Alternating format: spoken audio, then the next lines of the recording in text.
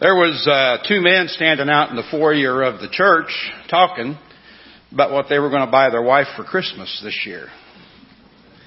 Well, the one guy said, "You know what? I'm just going to wrap myself up as a present and give myself to my wife." Well, the other guy said, "Yep, I ain't giving my wife much either."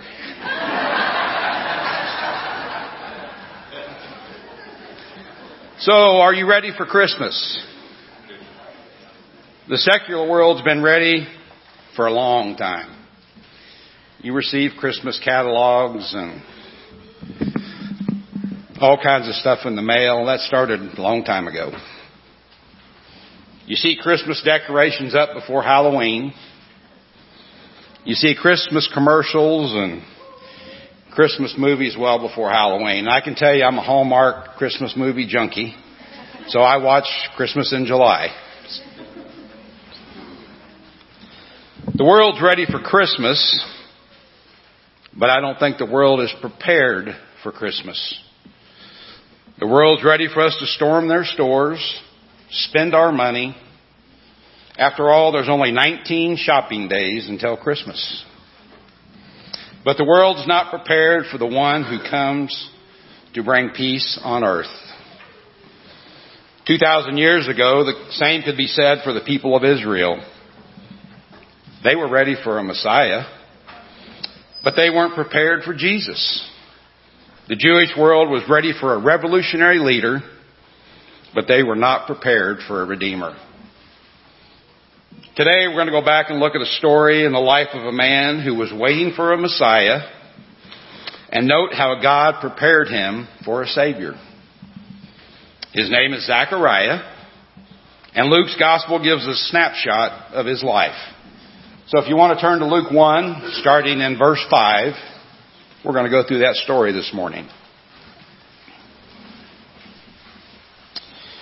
In the time of Herod, king of Judea, there was a priest named Zechariah who belonged to the priestly division of Abijah. His wife Elizabeth was also a descendant of Aaron. Both of them were righteous in the sight of God, observing all the Lord's commands and decrees blamelessly. But they were childless because Elizabeth was not able to conceive, and they were both very old. Luke begins the account telling us that Zechariah lived in the time of Herod the Great. This was one of the darkest times in Israel's history. Herod was placed on the throne not by royal succession, not as a descendant of David. Rather, Herod was on the throne because the Romans had appointed him a puppet king. Not only was he a puppet king for Rome, he had no religious convictions, and so the act of worship had become empty and a form of rituals and ceremonies with very little meaning to the people of God. Yet in the midst of this spiritual darkness, there were a group of priests devoted to God who longed for the coming Messiah. Zechariah, he was one of those priests. Zechariah was described as upright in the sight of God, observing all of the Lord's commandments and regulations blamelessly. Yet there was a problem. His wife was barren. He and his wife were childless. In the Old Testament, to be without children was viewed as a sign of God's displeasure. Every Jewish family had hoped for a son who would be the deliverer, the Messiah King. So to be childless meant you were out of God's divine plan.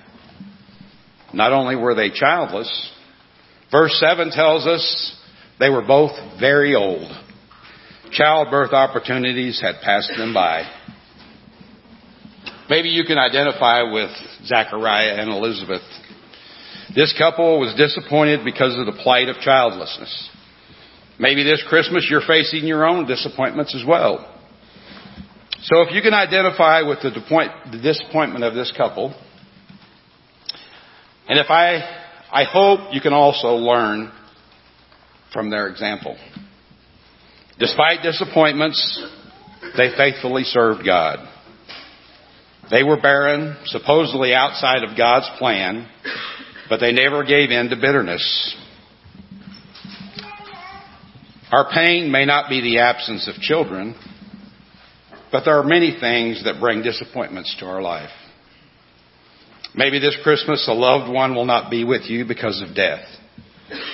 Maybe you have experienced financial pressures or a strained relationship. Maybe you're dealing with doubt, fear, and worry as Christmas approaches. God never guarantees a life without pain or disappointments. And we have two options. We can become bitter or we can become better. Bitterness brings forth anger and frustration, robbing us of the joy of life. But we can become better by trusting and depending on God to find our fulfillment. Though Zechariah was disappointed, he was not bitter. He remained faithful in spite of his circumstances. This Christmas you can be prepared for the season if you focus on God and not your circumstances. Focusing on God will make us better. Focusing on circumstances can make us bitter. Because Zechariah was focused on God, an amazing thing happened. Let's go to verse 8. Once when Zechariah's division was on duty and he was serving as priest before God, he was chosen by lot, according to the custom of the priesthood, to go into the temple of the Lord and burn incense. And when the time for burning the incense came, all the assembled worshipers were praying outside. Incense was burned in the temple twice daily. When the people saw the incense, they prayed, and the smoke drifting heavenward symbolized their prayers ascending to God's throne. There were about 24,000 priests during this time, divided into 24 groups of 1,000, as instructed by David in 1 Chronicles. The day would begin with the elders calling the people to worship. The temple doors would swing open, and the musicians would sound 3 notes from a silver trumpet. 2 assistants would enter into the holy place, clean the altar, and place new coals on the altar. At the point Zechariah would enter the holy place, taking the incense, he would then light it from the fresh coals, and as the smoke rose in the holy place, it symbolized the prayers of God's people going before God himself. Outside, all the people would be face down in silent worship. At the supreme hour of this priest's life, as the smoke rose throughout the room, an angel of the Lord shows up. Verse 11. Then an angel of the Lord appeared to him, standing at the right side of the altar of incense. When Zechariah saw him, he was startled and gripped with fear. But the angel said to him, "Do not be afraid, Zechariah. Your prayer has been heard. Your wife Elizabeth will bear a son, and you are to call him John. He will be a joy and delight to you, and many will rejoice because of his birth. For he will be great in the sight of the Lord. And he will be filled with the Holy Spirit even before he is born. He will bring back many of the people of Israel to the Lord their God, and he will go on before the Lord in the spirit and power of Elijah, to turn the hearts of parents to their children, and the disobedient to the wisdom of righteousness, to make ready a people prepared for the Lord." Zechariah asked the angel, "How can I be sure of this? I'm an old man and my wife is well along in years." This son, John, is to be John the Baptist. John means the Lord is gracious. For 450 years, God was silent. Not since the days of the prophet Malachi had Israel heard a word from God. And now here is the aged priest leading people in worship, and God sends an angel with a new revelation. When the angel appeared, Zechariah was faced with many emotions. Obviously, he was afraid. It was believed in the Old Testament if you saw God, you would die. He had lived for the moment of leading the worship, and now he is fearful he is about to die. But the angel tells him, don't be afraid, because his prayers had been answered. Imagine the faith of this man. His wife is barren. They are long past the age of having children, but he continues to pray. Maybe he recalled the story of Abraham. He was aged and God gave him a son, Isaac. Zechariah knew what people of faith know. God is not bound by circumstances.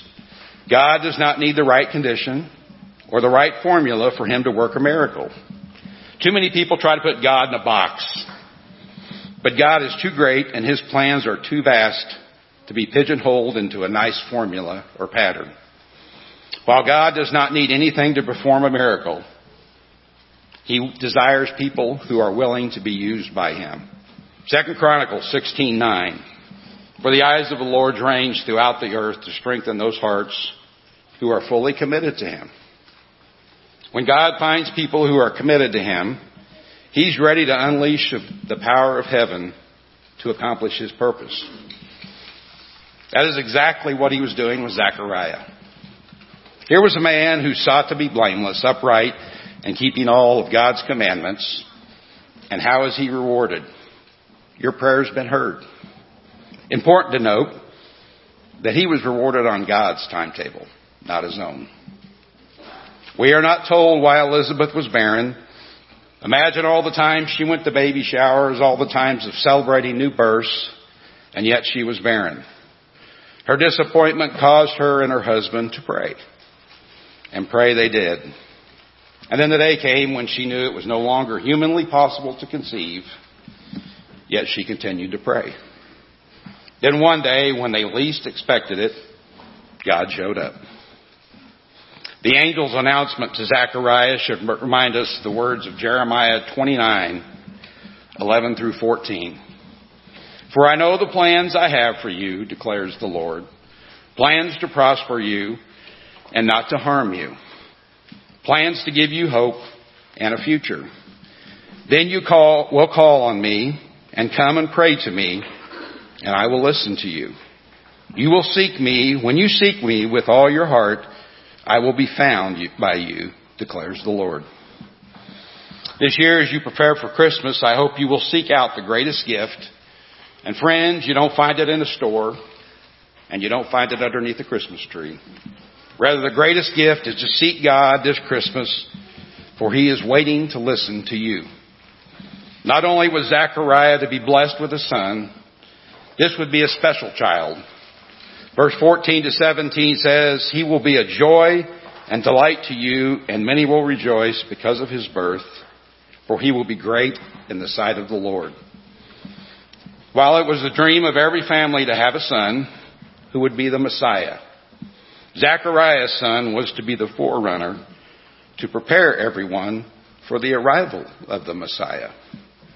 After John was born, Elizabeth would say, he has shown his favor and taken away my disgrace among the people. While the world's tried to make this a time of winter holidays with a focus on gifts and excess, 2,000 years ago, God was preparing us to meet him once again by sending a John as a forerunner, preparing us for the day when we would see Jesus.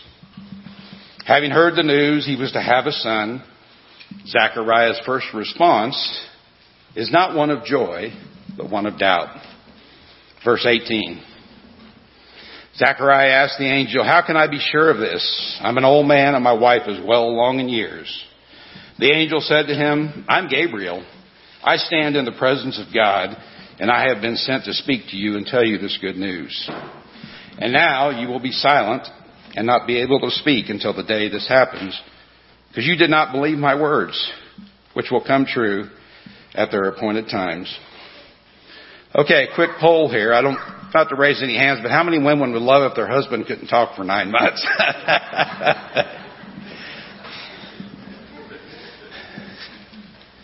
But a quick lesson that we learned from this is this.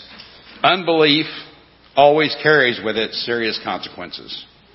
Because Zechariah refused to believe, the angel silenced him for 9 months. He was speechless. Maybe you're facing some doubts this Christmas. Maybe you're faced with some uncertainty in the job market, medical test on the horizon, causing you some anxiety. God was faithful. Scripture tells us Zechariah went home, Elizabeth became pregnant, and 9 months later, John was born. Zechariah and Elizabeth could rejoice because God was faithful. He answered their prayers. He was using them to prepare the world for Christmas. What does the account of Zechariah and Elizabeth teach us about preparing for Christmas? Circumstances do not determine our faithfulness. If you don't get anything out of this message today, remember that. Your circumstances do not determine your faithfulness. This year, your circumstances may not be perfect for you to celebrate Christmas, but that doesn't mean we are to throw in the towel when it comes to trusting God. We are called to be faithful, even if it's difficult. 1 Peter 4:19. So those who suffer according to God's will should commit themselves to their faithful Creator and continue to do good. Oftentimes, God uses our difficulties to shine the light on His power. While we focus on the joy of the holidays, we must be honest. There's many people that are suffering during this time of year. Their suffering can turn to bitterness, but God doesn't want us to be bitter. Rather, He would have us trust Him during our difficult times. Are you ready for Christmas? Have you made your list? Got all your dates in line? While it's great to be ready for Christmas, it's more important that you are prepared for Christmas. Preparing ourselves to celebrate the greatest gift ever given. Jesus, the Messiah, the King, the Redeemer, our Savior. Be prepared by being faithful regardless of your circumstances. Let's pray. Heavenly Father, we come to you today giving all praise and glory to your name. This time that we celebrate the birth of your Son, let us remember back, but then we look forward to the time when we shall meet again. Let us all have a heart where we are always faithful regardless of the circumstances that we may be in. You never promised us that life would be easy. And as a follower of Christ, life is even harder. But give us strength and give us your grace and your wisdom. All these things I pray in Jesus' name. Amen.